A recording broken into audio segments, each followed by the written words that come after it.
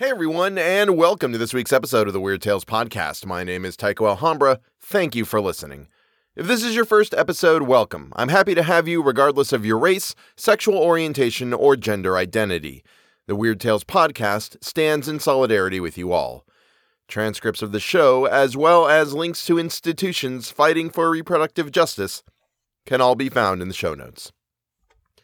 Friday, March 1st, 2024, Dark Horse Road and Other Stories will be released and available for purchase.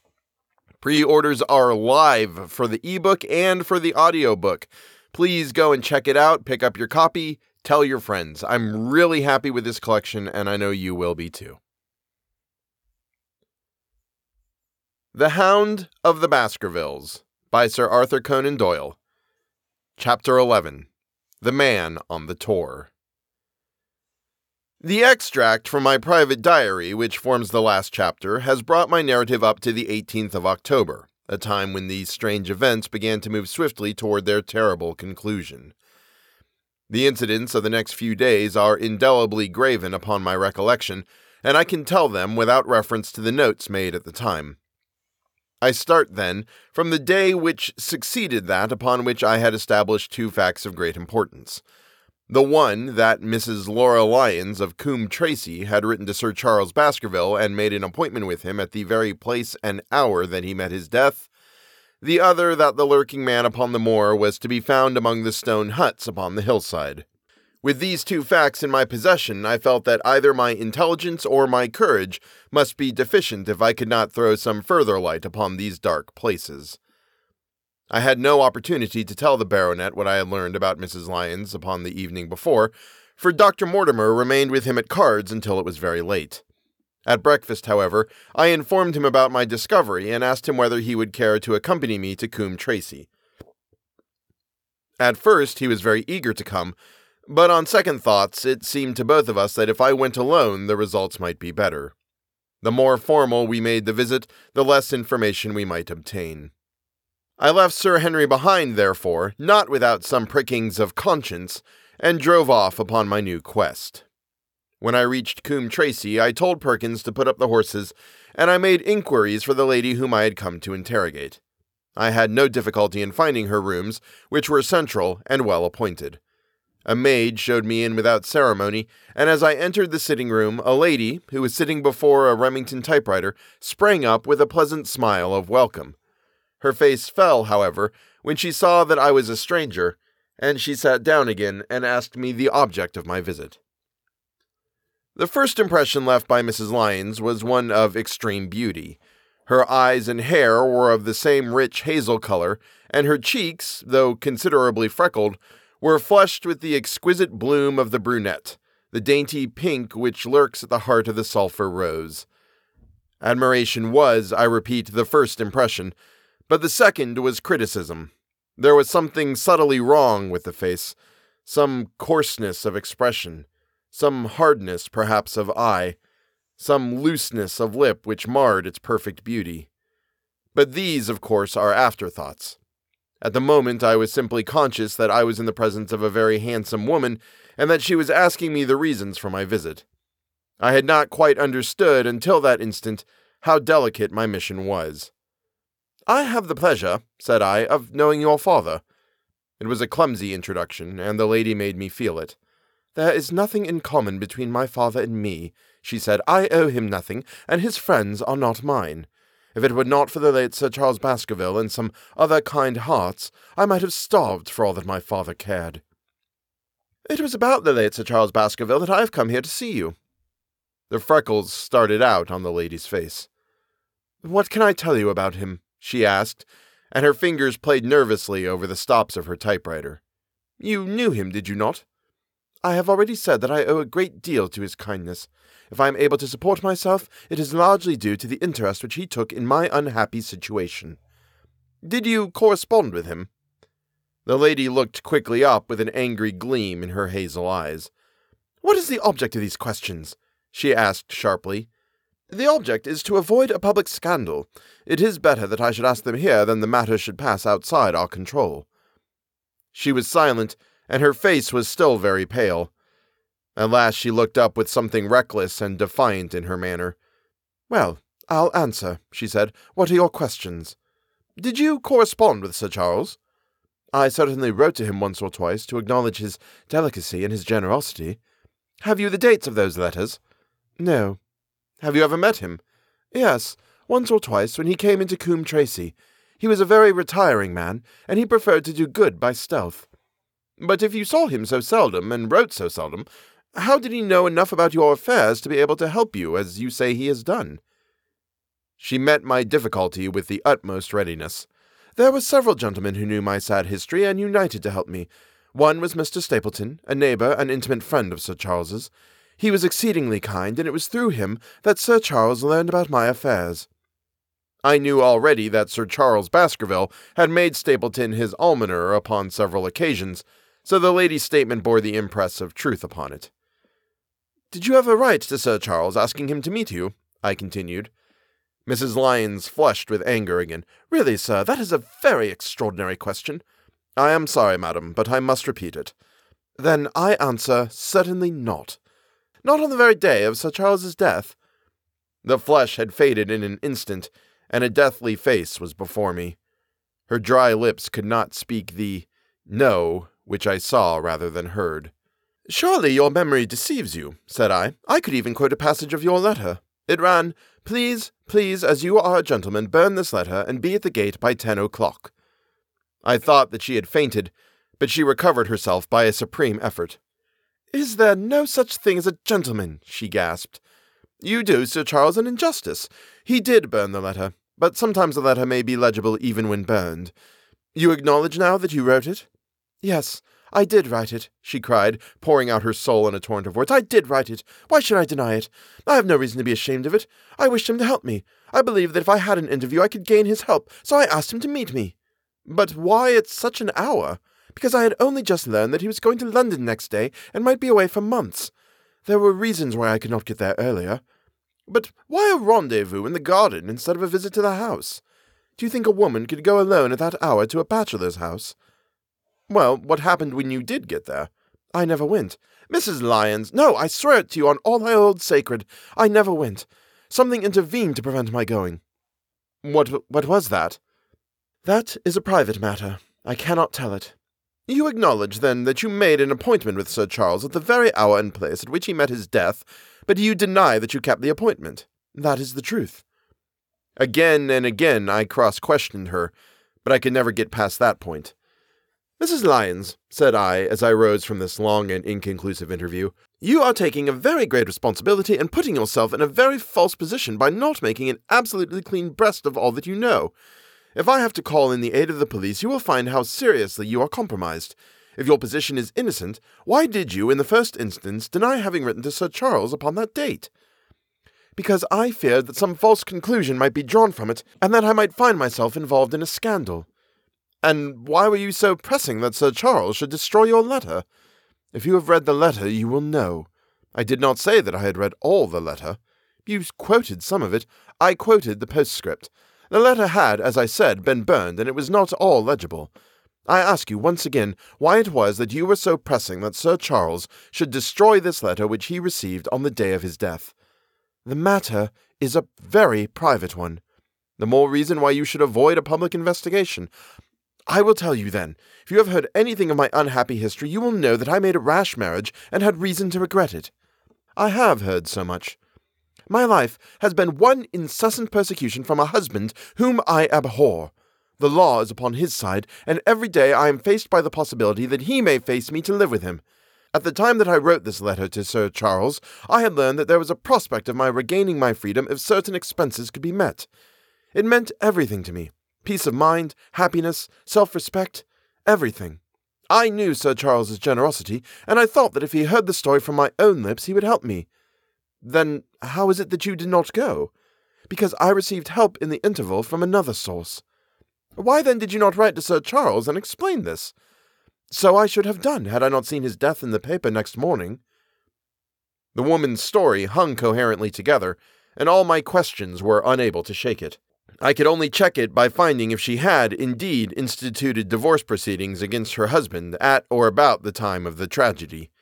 It was unlikely that she would dare to say that she had not been to Baskerville Hall if she really had been, for a trap would be necessary to take her there and could not have returned to Coombe Tracy until the early hours of the morning. Such an excursion could not be kept secret. The probability was, therefore, that she was telling the truth, or at least a part of the truth.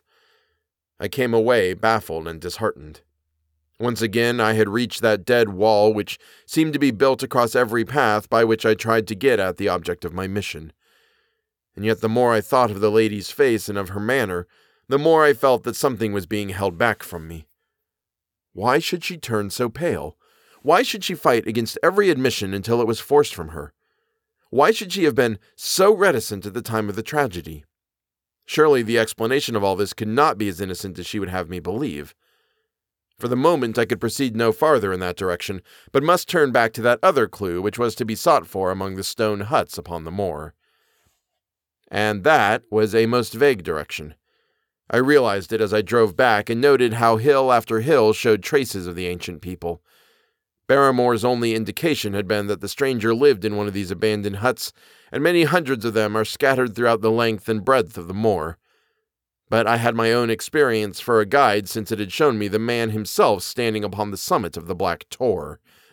That, then, should be the center of my search. From there I should explore every hut upon the moor until I lighted upon the right one. If this man were inside it, I should find out from his own lips, at the point of my revolver if necessary, who he was and why he had dogged us so long. He might slip away from us in the crowd of Regent Street, but it would puzzle him to do so upon the lonely moor. On the other hand, if I should find the hut and its tenant should not be within it, I must remain there, however long the vigil, until he returned. Holmes had missed him in London. It would indeed be a triumph for me if I could run him to earth where my master had failed. Luck had been against us again and again in this inquiry, but now at last it came to my aid, and the messenger of good fortune was none other than Mr. Frankland, who was standing, grey-whiskered and red-faced, outside the gate of his garden, which opened onto the high road along which I travelled. "Good day, Dr. Watson," cried he with unwonted good humour. "You must really give your horses a rest, and come in to have a glass of wine and to congratulate me." My feelings towards him were very far from being friendly after what I had heard of his treatment of his daughter, but I was anxious to send Perkins and the wagonette home, and the opportunity was a good one. I alighted, and sent a message to Sir Henry that I should walk over in time for dinner. Then I followed Frankland into his dining room. "It is a great day for me, sir, one of the red-letter days of my life," he cried with many chuckles. "I have brought off a double event.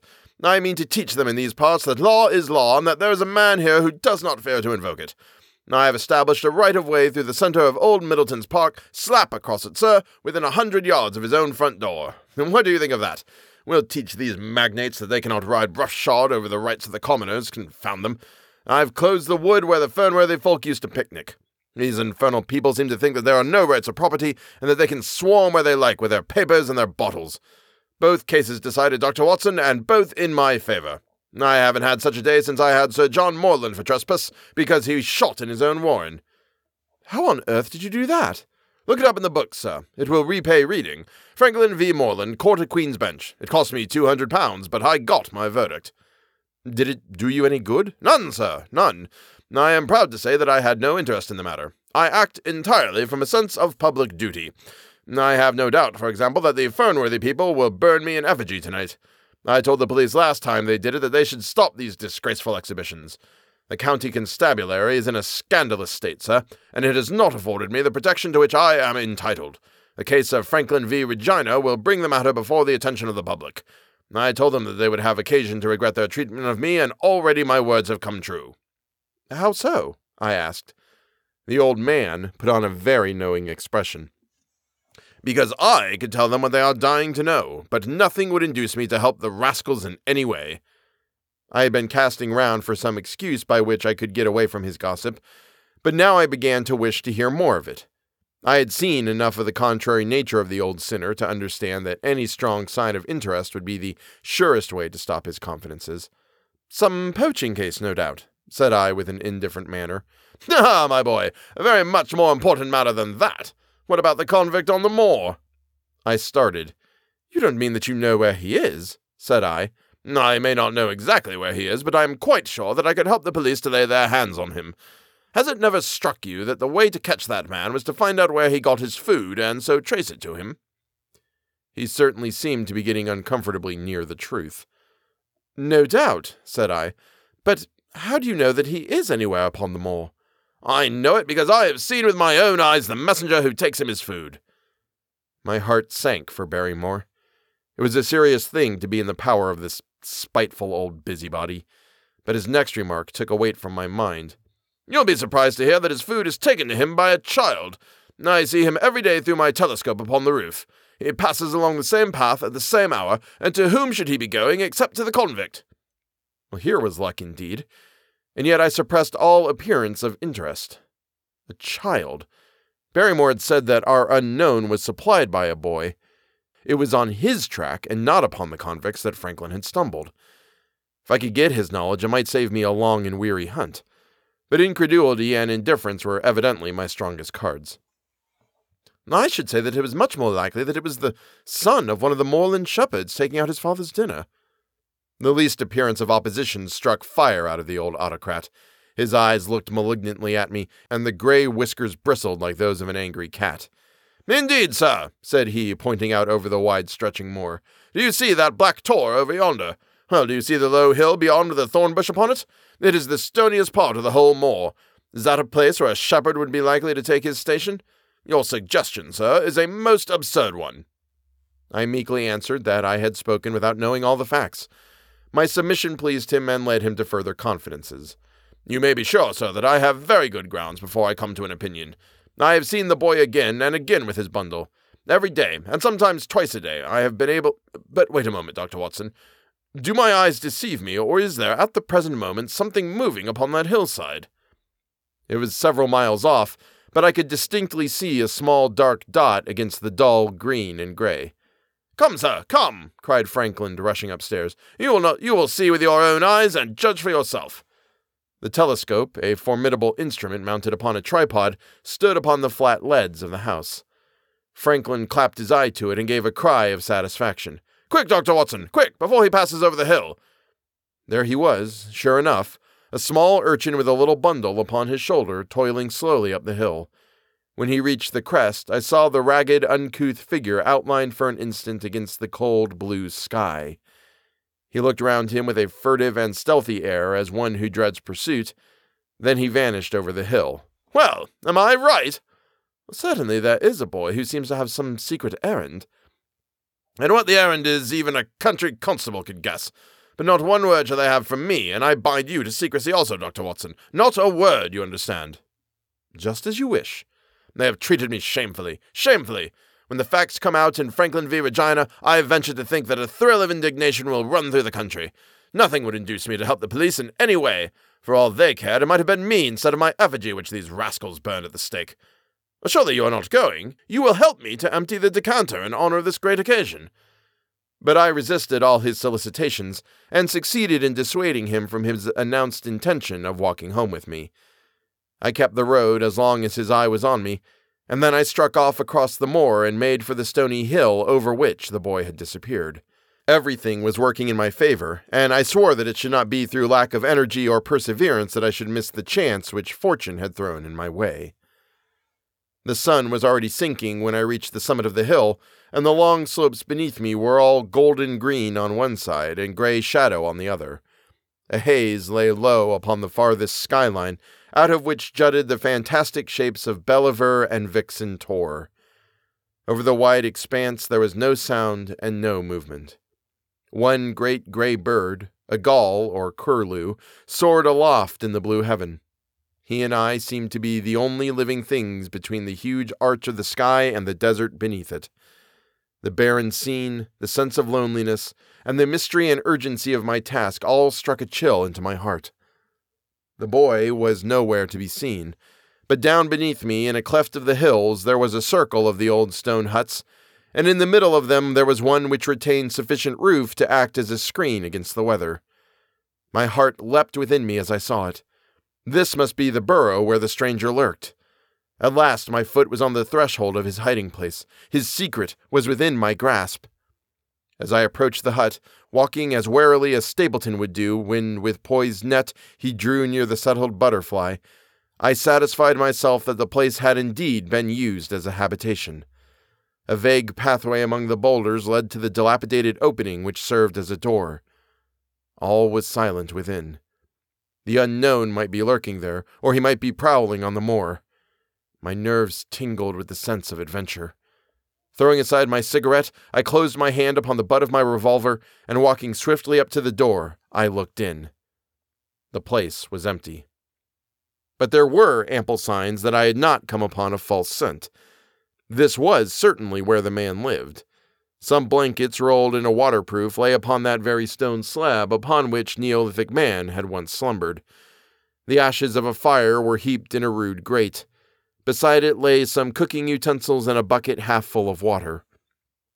A litter of empty tins showed that the place had been occupied for some time, and I saw, as my eyes became accustomed to the checkered light, a pannikin and a half-full bottle of spirits standing in the corner.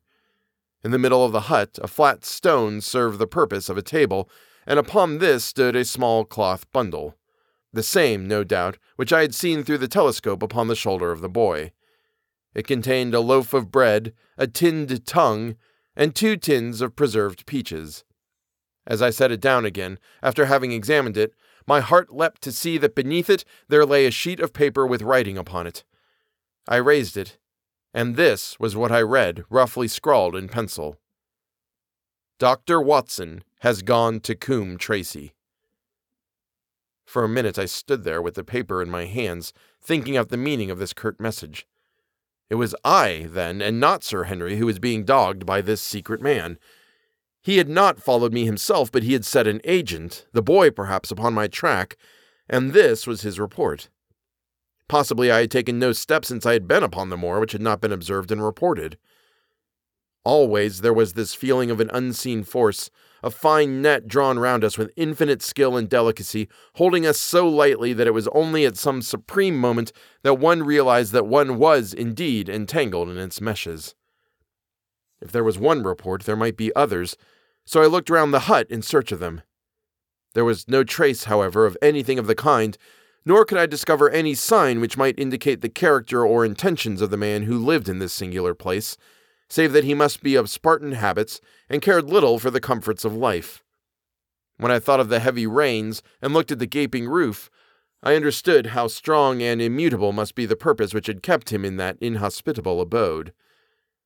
Was he our malignant enemy, or was he by chance our guardian angel? I swore that I would not leave the hut until I knew. Outside, the sun was sinking low, and the west was blazing with scarlet and gold. Its reflection was shot back in ruddy patches by the distant pools which lay amid the great Grimpen mire. There were the 2 towers of Baskerville Hall, and there a distant blur of smoke which marked the village of Grimpen. Between the 2, behind the hill, was the house of the Stapletons. All was sweet and mellow and peaceful in the golden evening light, and yet as I looked at them, my soul shared none of the peace of nature, but quivered at the vagueness and the terror of that interview which every instant was bringing nearer.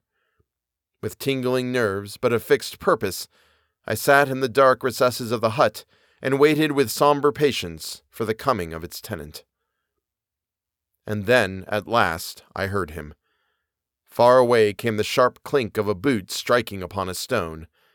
Then another, and yet another, coming nearer and nearer. I shrank back into the darkest corner and cocked the pistol in my pocket, determined not to discover myself until I had an opportunity of seeing something of the stranger. There was a long pause which showed that he had stopped. Then once more the footsteps approached, and a shadow fell across the opening of the hut. "It is a lovely evening, my dear Watson," said a well-known voice. "I really think that you will be more comfortable outside than in." And that is the end of Chapter 11. Please feel free to join me on Patreon, where you get a bunch of bonus content. Pick up a copy of Colin Malatrat or Dark Horse Road, links in the show notes. Please go and get vaccinated for anything and everything you are available to get. If you see a racist out and about and doing a racism, punch him in the face.